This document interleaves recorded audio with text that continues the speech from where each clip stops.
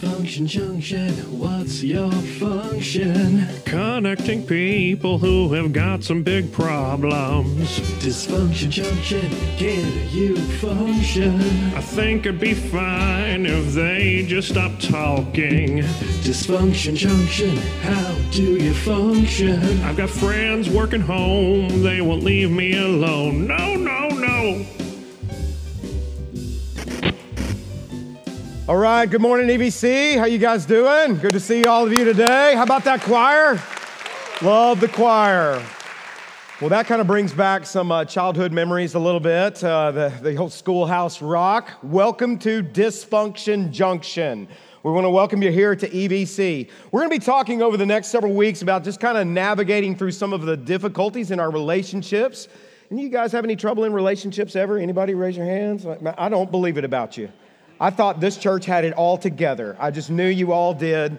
But the reality is that our relationships can be some of the biggest blessings in our lives, right? And we love the people who are in our life, and we love our families, and it's good to be with them and stuff. But if we're also perfectly honest, relationships can be some of the most challenging things that we experience in our life, especially as you start moving closer and closer into the holidays. Factor that in and the stress of the holidays, and then kind of trying to get everybody together. And by the way, I just want to let you know it's 63 days until Christmas, and just giving you enough time to shop. All right, some of you just are starting to freak out a little bit, going, "Oh my goodness, it's here." But here is what we all know, right? No matter how good our relationships are, no matter how many degrees you have behind your name, no matter how often you come to church. What we know is this: relationships are hard. Wouldn't you agree? They're hard. And they get messy because we're all a little bit messy. We all have struggles in our lives. How many of you have a difficult person that you have to deal with in your life? Would you raise your hands, all right? Point at them if you want, no, but at your own, no, don't do that, all right? But if you're not raising your hand, you might be the person. I don't know, I'm just saying. All right, if you're not, you could be. I'm not saying you are. But none of us are perfect. None of our families are perfect. I want you to know that your pastors and our families, we struggle just like you do. Sometimes we have marriage struggles. We go through dry spells in our marriages. Sometimes as parents, we make mistakes. Sometimes our families are just a little bit messy. In fact, let me give you an example. This was a couple of weeks ago. I came home one night, and it had been a very long day. In fact, it was a day that was not typical. I put in 14 hours on this day, and that's not typical. But there was a lot going on. I didn't get home till after 10 o'clock at night. And when I came home, there was trash that was stacked up beside the trash can. Okay? Are you hearing me? Okay, beside the trash can. Hope had worked all day as well. She was in bed already and getting ready for another day. She works very hard. There was trash beside the trash can. There was trash on the counters. There was some trash that was even on the coffee table, which is right at dog height. And one of our dogs had decided to just have a nice trashy meal, and there was trash just into 1,000 pieces on the ground there. You know, the daughter was like, "Awesome dinner." And I had been out, and this was my mentality. I've been out all day doing the Lord's work, you know, all day doing the Lord's work. And you'd think that I would be spiritually mature at that point. How many of you believe that about your pastor? You just hurt me deeply. I'm just saying that. So you would think that because I'm a pastor, at that moment, I would have just been like, you know what? Everybody else is busy around this house. They're busy just like I'm busy. And you know, maybe there was just things going on in their lives today. And you know what? This is really on me because I'm typically responsible for the trash, and I should have done a preemptive trash takeout earlier this morning. They wouldn't have had to deal with the trash today while I'm gone. And you know, this is what I'm made for. I'm made for dealing with the trash in our family. That's my job. Anybody else deal with it? You're the trash, responsible for trash. Yeah, that's what I'm supposed to do. And in fact, I'm just thankful to Jesus that we have trash. You know, that's how we pastors handle this. And I'm thankful we even have leftovers and trash and all this good stuff. And thank you, Jesus. And I'm so grateful for you, you little Yorkie poo who just tore our trash into thousands of pieces. You're the little light of my life. You come on over here. Praise Jesus for trash. I wish I could say that's what I did, but I didn't. What really went through my mind was more along the lines of this. Really? When I walked in, there's trash everywhere, trash on the... Really? Are you serious? I got my phone out. I'm taking pictures of this. How many of you take pictures and send it to your family? Okay. I'm taking pictures and everyone's going to get a nice text. Okay. A real nice text. And what? Nobody, this is going in my mind, nobody in this family can lift a finger to take the trash out or walk like 20 feet to the freaking trash can. All right. Nobody can help me. Go ahead, Dad. You work all day. You just go ahead and provide for us. And you know, I'm mumbling under my breath. How many of you feel me on this? Anybody else? You, all right. And really, am I alone in the trash burden in the house? Nobody else could do this while I'm out? Freeloaders, right? I mean, that's kind of what was going on in my mind, although they all do help. But at that moment, Dysfunction Junction was pulling into the Howell Depot. I'm just saying, all right? Was rolling into Howelltown at that point, and that's kind of what I was thinking, but the reality is that all of our families can get a little messy. All of our families, we get aggravated with each other and annoyed with one another, and we struggle with one another, and I know that you can relate to this, right? And so because of this, we want to do this series because we need some wisdom from God. I'm telling you right now, straight up, I need wisdom from God in my relationships.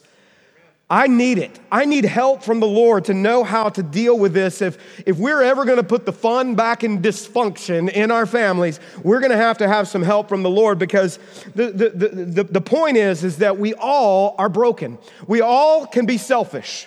We all can get prideful. And it can impact our family relationships. And when all of that factored with stress of work and factored with other stressors that you have in your life, it all comes together, it collides, and boom, you have Dysfunction Junction on your hands. Because here's what I know. We don't have any Stepford families here at EVC. We're all a little bit broken, right? And the Stepford families probably go to the other church in town, but not here. And we all struggle with stuff in our lives. We're not only a mess, if I'm being totally honest with you, we've got some weirdness in our family too. How many of you have weird family members, extended family in your, okay. Let me just tell you, I was thinking back of whenever I was a teenager and we would go to our family reunions, and I was a teenager, and you know how you can be mortified by family, right? And so I've got a little bit of Christmas vacation family going on in my family at some of our events. And so I was thinking we had this one, she's the sweetest lady ever, is on my mom's side of the family. she's one of my mom's great aunts, or maybe her aunt, and just the sweetest lady, but she's a little bit weird, okay? And what I remember of her, she would take that, not dip like Skoal or Copenhagen, she had this powdery snuff. Do any of you remember that stuff? Okay, and she had this, and it would be on her face, and it would be on her lips, and she would be like, come on and give me some sugars. And as a teenager, I'm just like, nah, I'm good. And then she's like, and I made these pickled beets, and they're in a mayonnaise jar, okay? Mayonnaise jar. They're going fast. And I'm like, no, really, I'm good, okay? And I'm thinking, I'm kind of stepping back, and when they would pull up, it'd be like the Clampetts from the Beverly Hillbillies that would come to our family events. And I'm just sitting here, and I'm kind of looking at them, and I love them. They're good folks and stuff, but I'm just like, this is my family. This is my lineage. We have ancestry DNA. Many of you have looked at yours. I have Irish in mine and Scottish, and then I've got this real big slice of the pie, which is straight up hillbilly. Okay, that's where we're at. And we all, we all have weirdness in our families too. So Over the years, God has been teaching me that here's something, because we're all a little bit weird, and I know when they see me, they think I'm weird too. We're all weird. I have so many flaws, and I have bizarre tendencies. But here is something God is teaching me in this process, is we have to decide to love the family that we have and not maybe the family we wish we had. God wants us to learn to love the kids that He has blessed us with. And they're broken too. God wants us to learn to love the spouse that we have and not maybe what our expectation of what they should be. And so, but we need help in this. We need help in learning and wisdom in learning how to navigate through some of the messiness in our lives. Because if I'm straight up honest, I battle with selfishness. Man, I can be a selfish sucker. And I can really battle with pride where it creeps into my life. So we need help from the Lord, and we're inviting the Lord to help us in this series, to help us work through some of the difficulties and the challenges in our relationships. And it's not just around the holidays that we battle with this. This is day in and day out, where we have to daily choose to do things the way that God instructs us to do them, as opposed to the way that we think it should be done or the way the world says to do it. So we're going to look in the book of James. If you have your Bibles with me, turn to James chapter 3. We're going to spend a few weeks in the book of James. And James was the half-brother of Jesus, okay? Can you imagine what it would have been like to have grown up in the household with Jesus, who was perfect? I wondered if Mary ever came alongside James and was like, why can't you be more like Jesus? Or whatever. The Lord, perfect. And when James was, acting up in the grocery store or whatever he would do, because he wasn't perfect. Jesus was the only one who was perfect.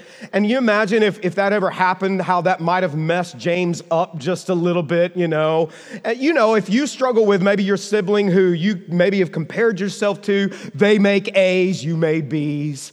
They were maybe more athletic. You couldn't do very well at sports. And so, can you imagine being James? Just opening your eyes in the morning means you are an underachiever in the family, okay? In comparison, because Jesus was perfect. He was only going to, save the world, okay? So try living up to this. And in fact, there may have been a tendency for James to even struggle with Jesus. I can't prove that, but I do know this, that he didn't believe in Jesus while at a certain point. Look at what Scripture says. John chapter 7, verse 5 says, for even his brothers didn't believe in him. So there may have been some hurt in that relationship. It may have even, who knows, it may have even hurt Jesus a little bit, because Jesus was fully human. His own family maybe didn't, as they weren't receiving him at that point. So even what the point is that even their family wasn't perfect.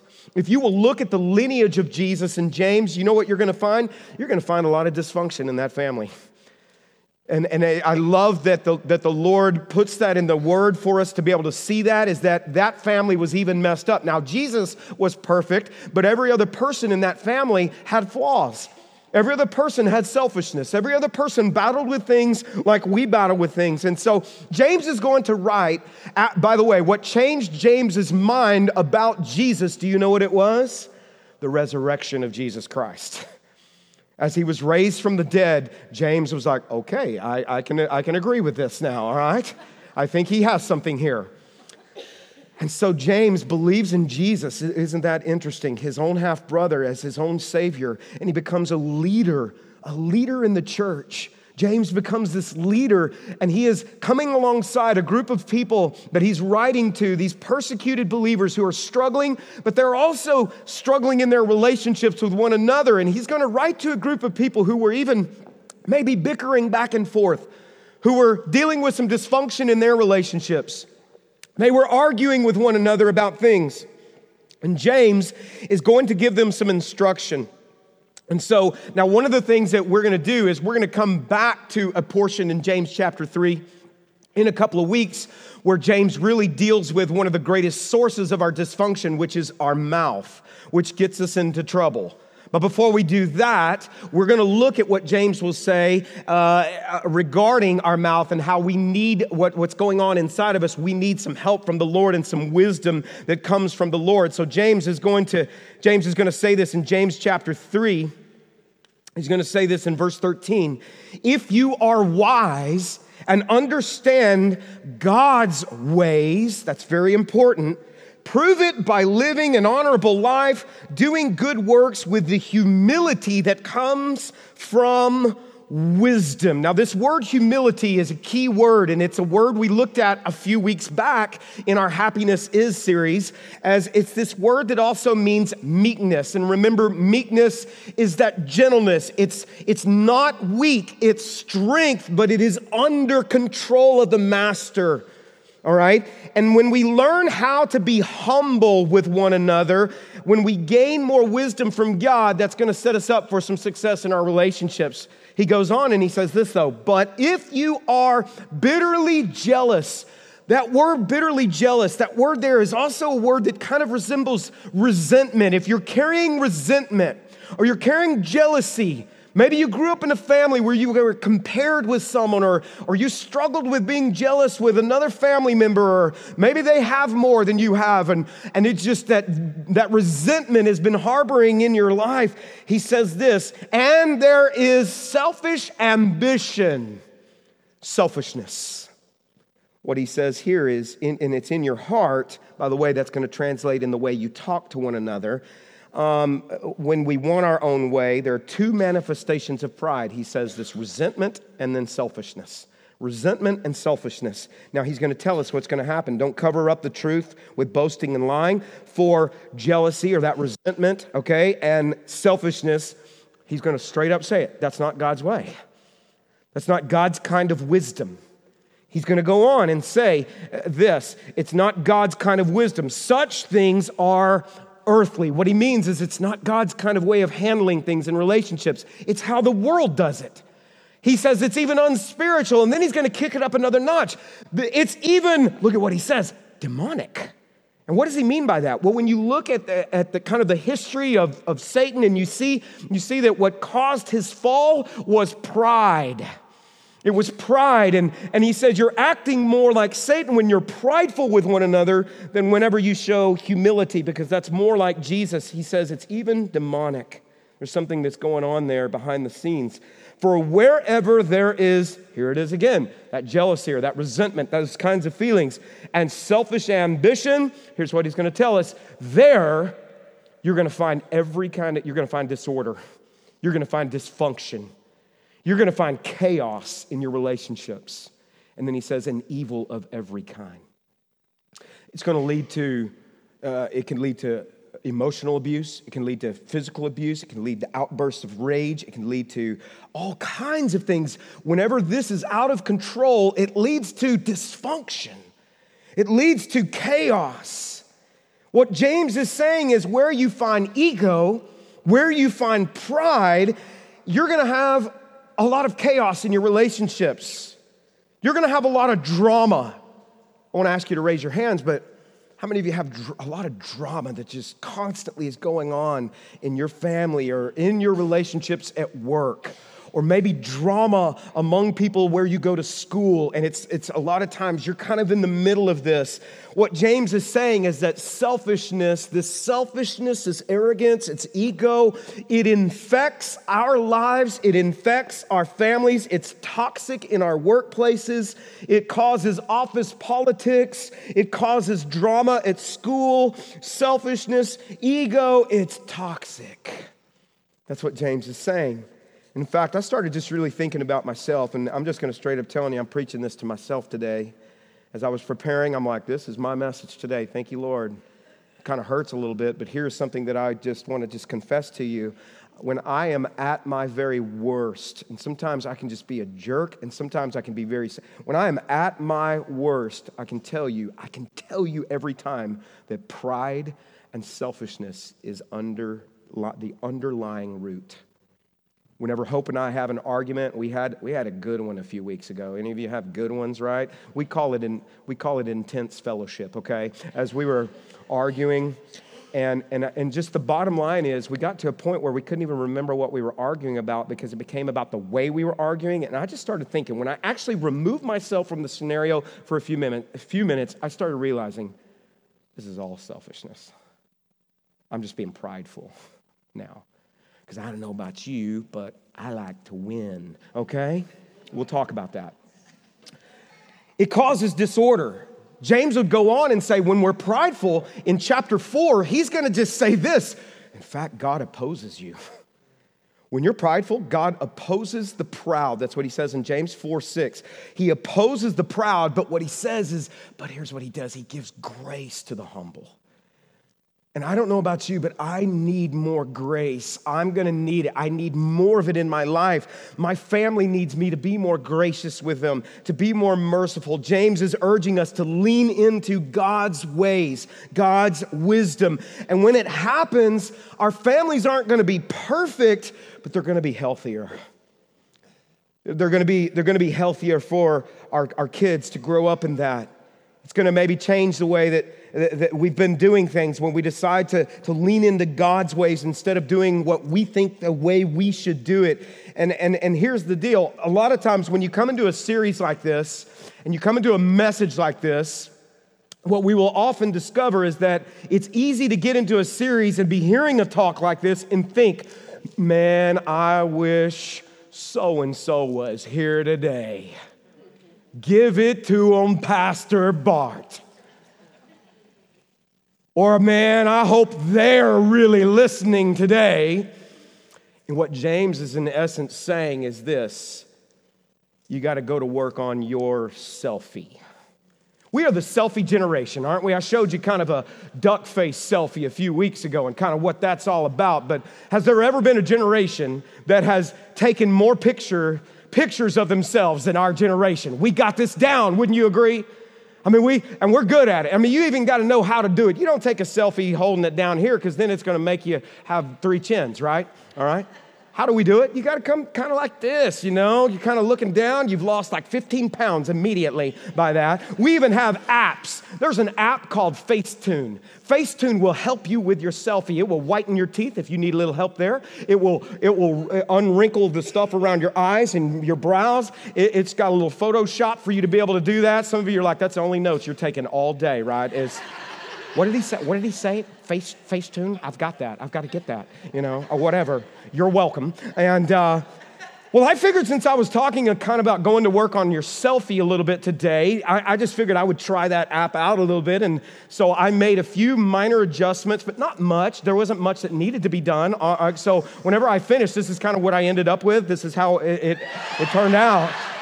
And as I said, there wasn't a lot to change. You know, the resemblance was just eerily close and maybe a little hair added, all right? But what God really wants us to do is to go to work on our selfie. Not the external, but you know, we if we're honest, we need to go to work on the internal selfie, right? I do, and I know that you're with me in this. We need to go to work on the places in our heart that can cause some of this dysfunction. Because here's the deal. When you get God's wisdom, it doesn't mean that all of your relationships are going to perfectly work out. Because here's the thing, is you can't control how the other people are going to respond. But all you can do is go to work on your selfie, go to work on the inside of you, and perhaps your response is now becoming more godly. It might, in some cases, diffuse the situation some. I'm not saying I'm promising you it's going to fix it because you can't control the other person. But you can have more peace in your own heart as you're working through some things, knowing that you realize that, hey, it takes 2 to tango, right? It takes 2 in some of this, and I can't control you, but I'm going to go to work on myself. I'm going to ask you, God, to give me wisdom. In fact, it may diffuse some of it. I can tell you a couple of weeks ago, if I would have practiced this that I'm about to tell you, that argument that Hope and I had probably wouldn't have happened. But instead, I made a choice that day to not go God's wisdom, but to go, you know what, I'm offended by that. And it was not fun, okay? What God really wants is for us to go to work internally.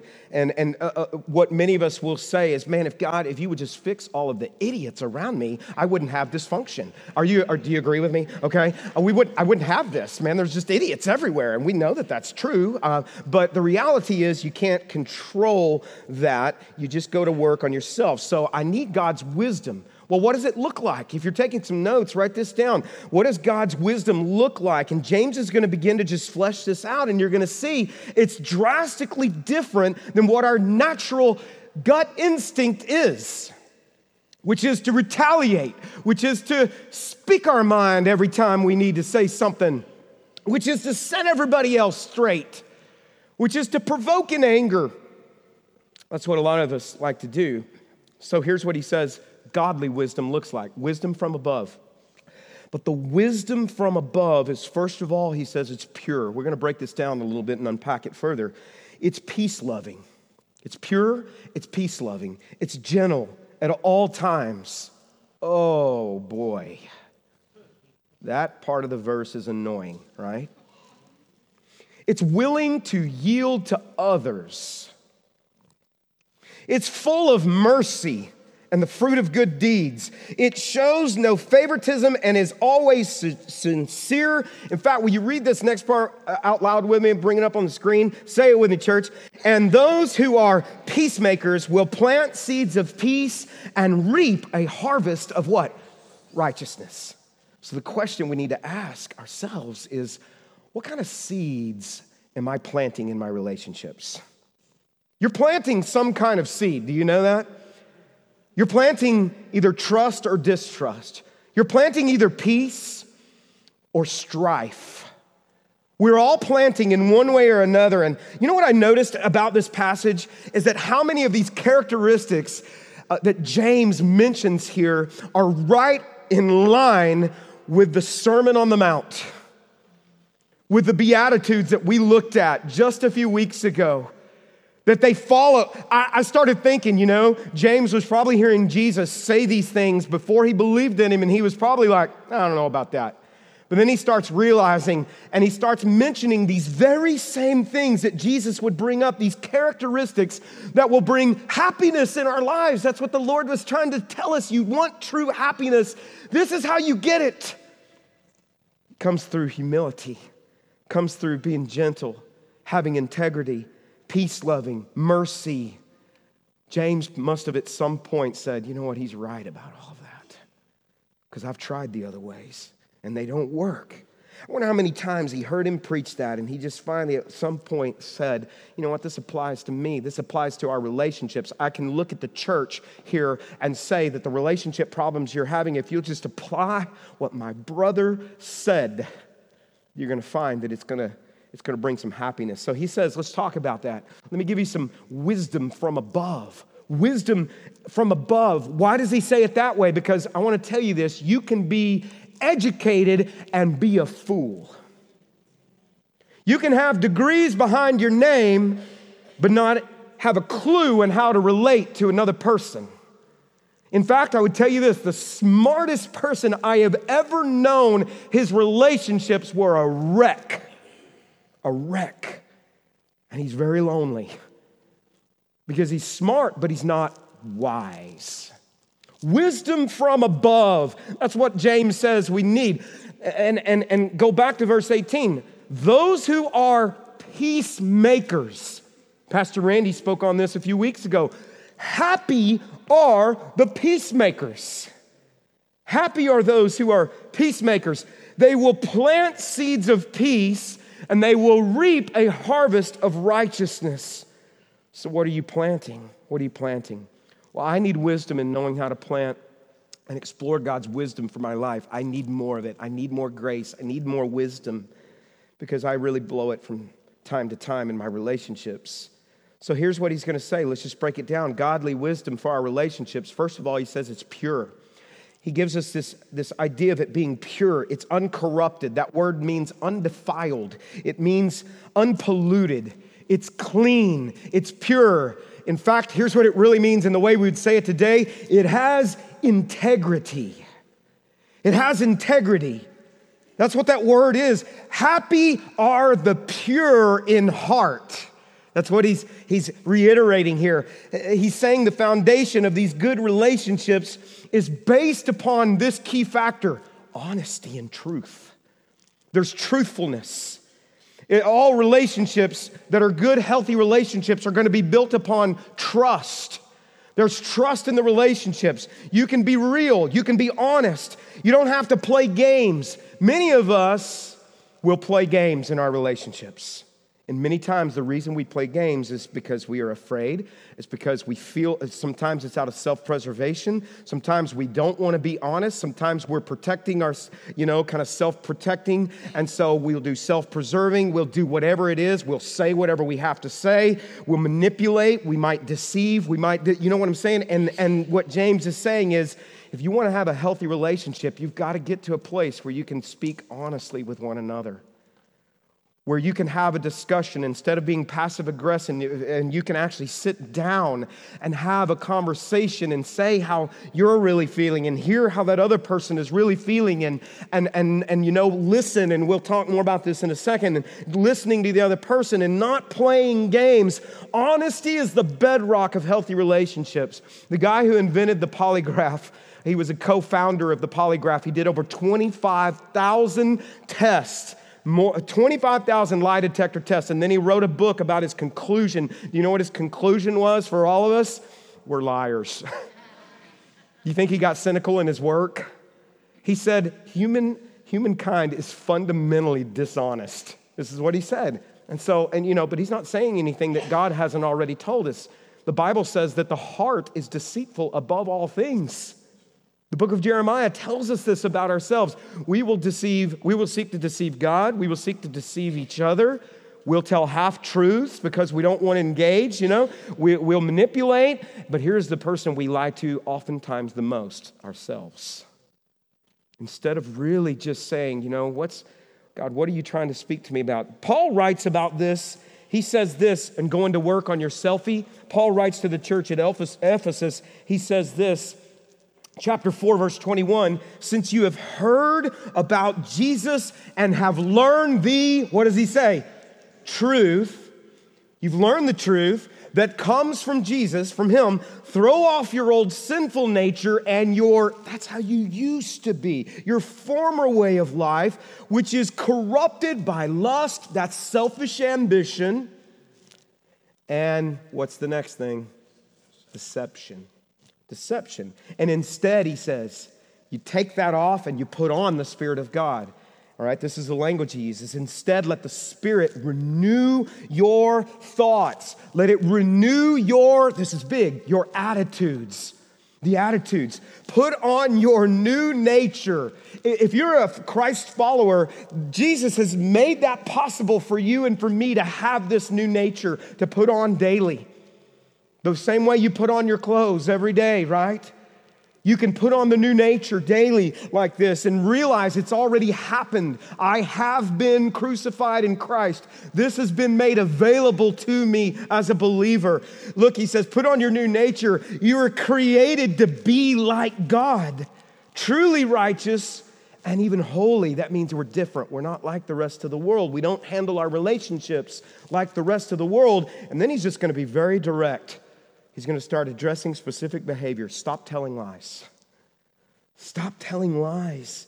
Let us tell our neighbors the truth. And he would talk about speaking truth, but speaking it saturated in love.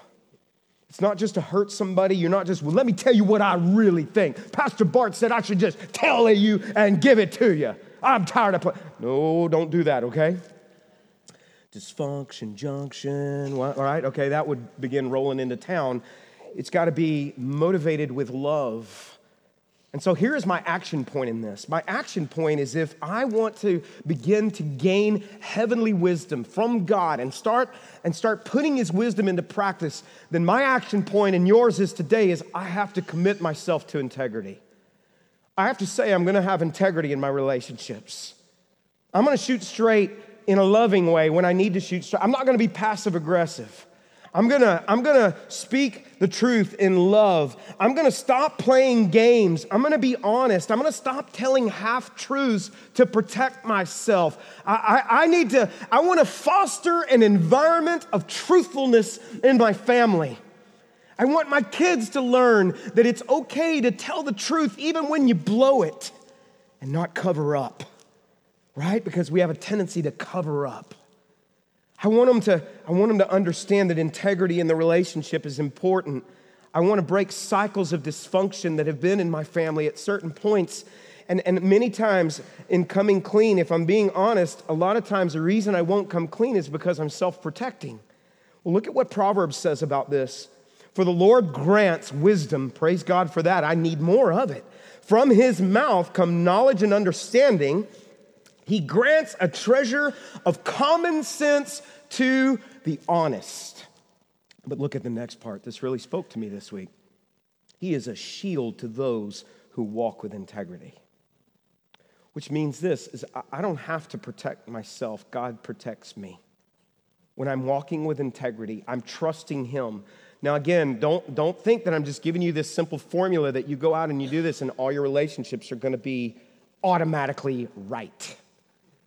All you can do is you walk with integrity. You do the right thing. You speak honestly and pray and trust God in that process. All you can do is go to work on yourself, okay? So I'm going to stop telling lies and manipulating truth because I'm going to trust God. And if I don't do that, he's saying you're going to have dysfunction. You're going to have chaos. You're going to have disorder. You're going to have a family that is a mess. And I think many of us can relate to that. Next, James says, godly wisdom is this. It's peace-loving. It loves peace. Pastor Andy did an incredible job talking about this a few weeks ago. It loves peace. Are you someone that you just live for a fight? Where you feel like it is your responsibility to set the rest of the world straight. And if that is you, what James would say is you are a fool. And your relationships are going to be a mess. And you're going to have dysfunction and chaos. I'm undressing before y'all, sorry. You're going to have dysfunction and chaos. Those who are peace-loving are more interested in their relationships being right than in having to prove all of their points being right. And this one's tough for many of us, especially if you are competitive. Anybody competitive? Raise your hands. My hand was up before yours. All right, just saying. All right. If you are competitive, you like to win. And sometimes we will seek to win at all cost, and it translates into the way that we even argue. Am I talking to the right people today? Because I'm talking to myself. Because I like to win. And so this one works me over because I struggle with this and all the bickering that can go back and forth and that can happen on social media. And you feel like you got to set everybody straight. And you feel like you got to give everyone a piece of your mind. And all this, James says, is foolish. You need to learn to pick your battles. So here's what I'm going to do in my action point is I'm not going to antagonize your anger. What I've discovered is that by being around certain groups of people enough, we start learning what one another's hot buttons are. And we learn that, and we file that away, and we get ready for whenever it's time. Right? I've done this before, and I struggle with this, and that's kind of a weapon of mass destruction in your relationship. And here's what Proverbs would say. It would say it's foolish. James would say it's foolish. Avoiding a fight is a mark of honor, he says. Only fools insist on quarreling. Can you sometimes just not let it go? Man, y'all gonna have sore ribs today because I see some of this going on, right?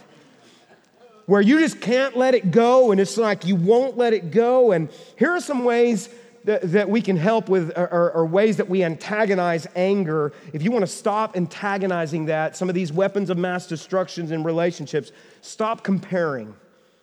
Whenever you're saying, if you were more like this, or you're like this, or one time, Hope and I were arguing, this was many, many years ago, because I learned this one the hard way, and we were arguing, and I said, "Hello, Joyce." Joyce is Hope's mom.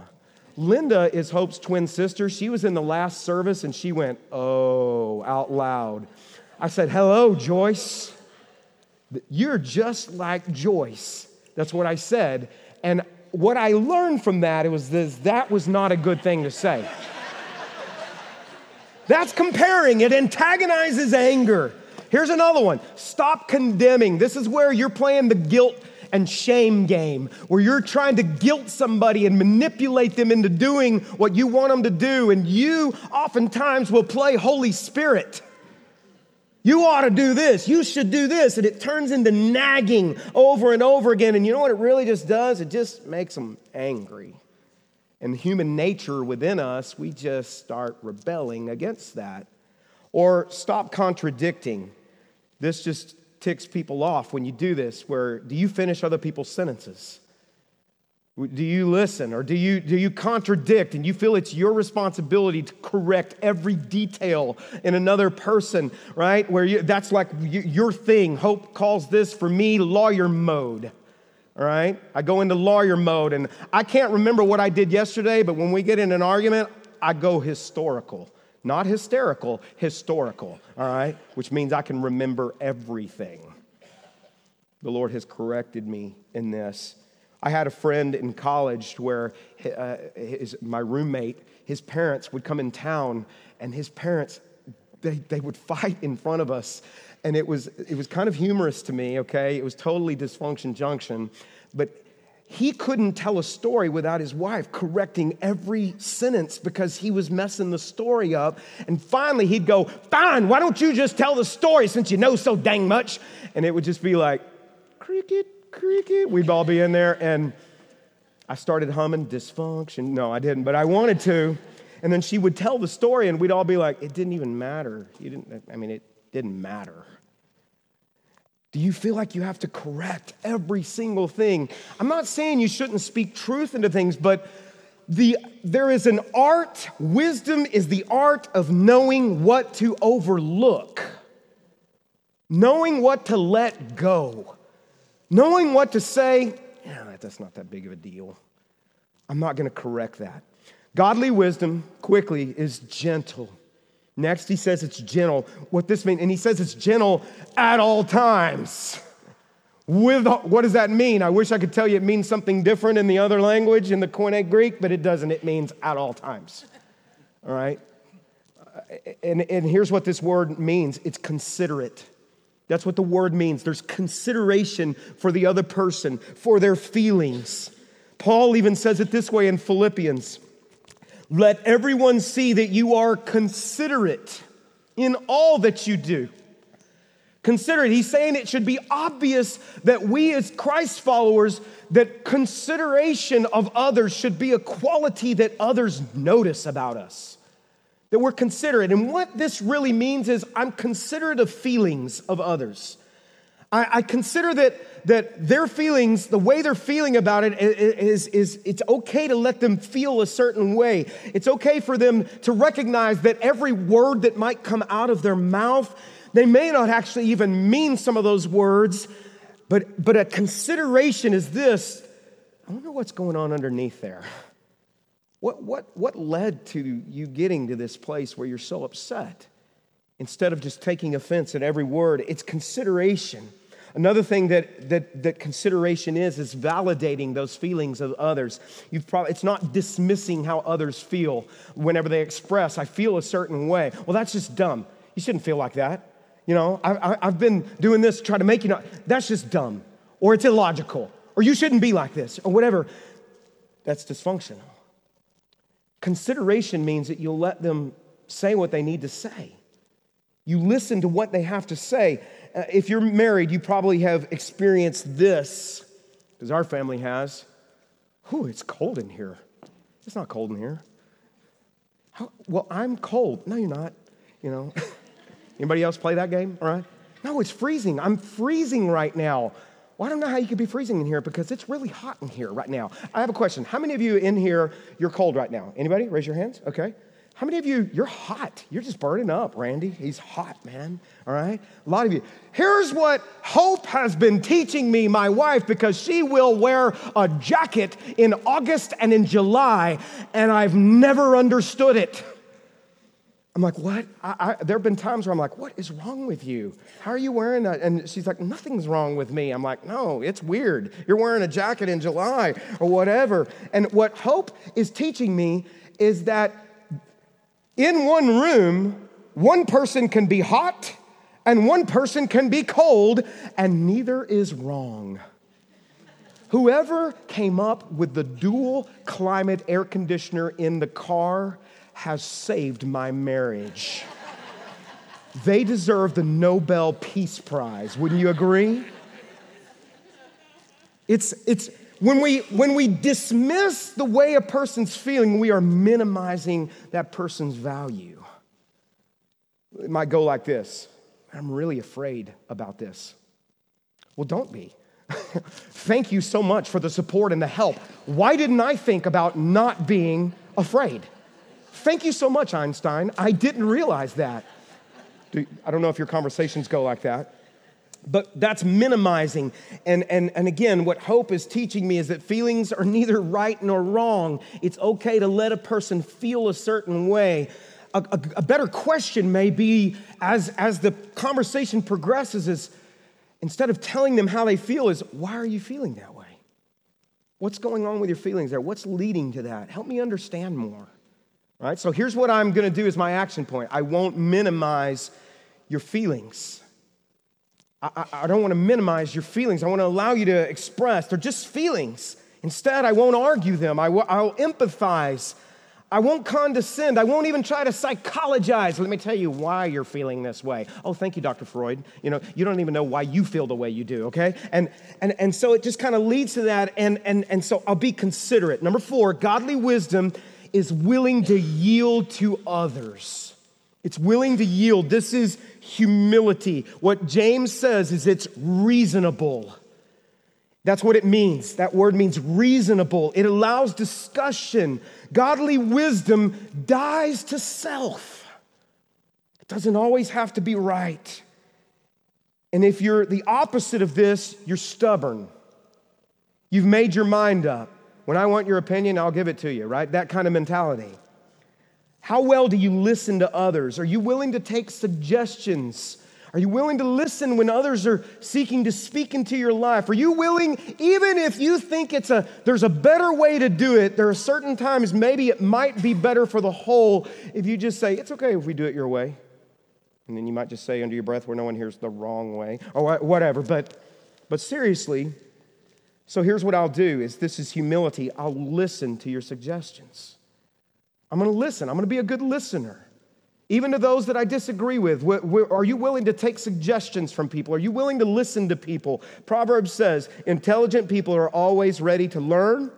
Their ears are open for knowledge. They may make suggestions, and it may just mean, it was a good suggestion. It doesn't mean you have to do everything the suggestion says. I don't know if you realize this or not, but I get, as a pastor of a growing, thriving church, I get lots of suggestions. And some of them are great suggestions, and some of them are dumb, okay? And what I've learned to do, you've never given me a dumb one, though. I want to be clear on that. That's only in the first service, okay? And now, I don't know what I said in the first service, but it may have been that it was yours. I don't know. But you know what I've had to learn that, and I think Randy said this a few weeks ago, is that even a broken clock is right at least twice a day. Sometimes we just need to listen. We might actually pick up something good. And if we don't pick up something good, we just say, that was a great suggestion. It doesn't mean you have to do it, but you listen. You're listening. Godly wisdom, next, merciful. I'm going to overlook offenses. I'm not going to pounce on every mistake that everyone around me makes where I'm like looking for things to say, oh yeah, what about that? But I'm going to remember that because God has been so gracious with me, that I'm gonna realize He's called me to be gracious with others. See, the closer you are with the Lord and the more you recognize His grace and the more you remember what He's done, then it translates into the way that you are with others. And so here's what mercy is. Wise people give people what they need, not what they deserve. We give them what they need, which is mercy. I need lots of mercy from God. People around us need mercy. So here's my action point. I'm not going to emphasize your mistakes. I'm not going to just point out everything I'm going to look over some things and, so get the person right now in your mind who you probably love the most even that person, if you were honest, they probably do things that get on your nerves. And you do the same for them. And here's what wise people do. They have that art of overlooking things and letting things go. Focus on what they do that is great and what you love about them. Let certain things go. You don't have to argue every point. And here is the final thing. Godly wisdom is impartial and sincere. What this word means, it means it's without hypocrisy. Without hypocrisy.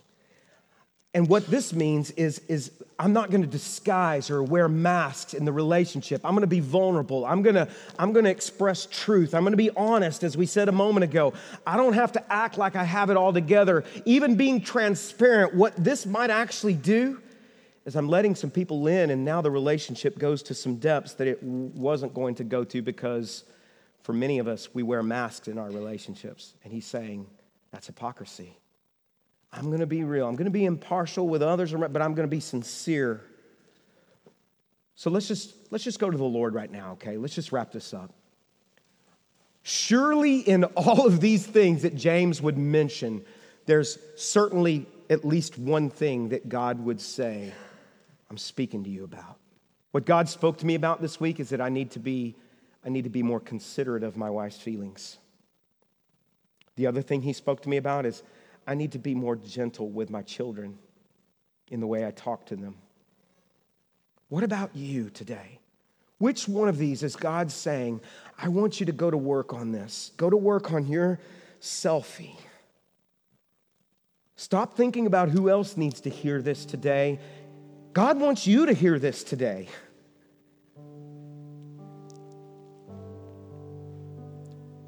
What God desires so much to do in our church and in our families is to flood His presence and His grace and His love into our lives and His peace.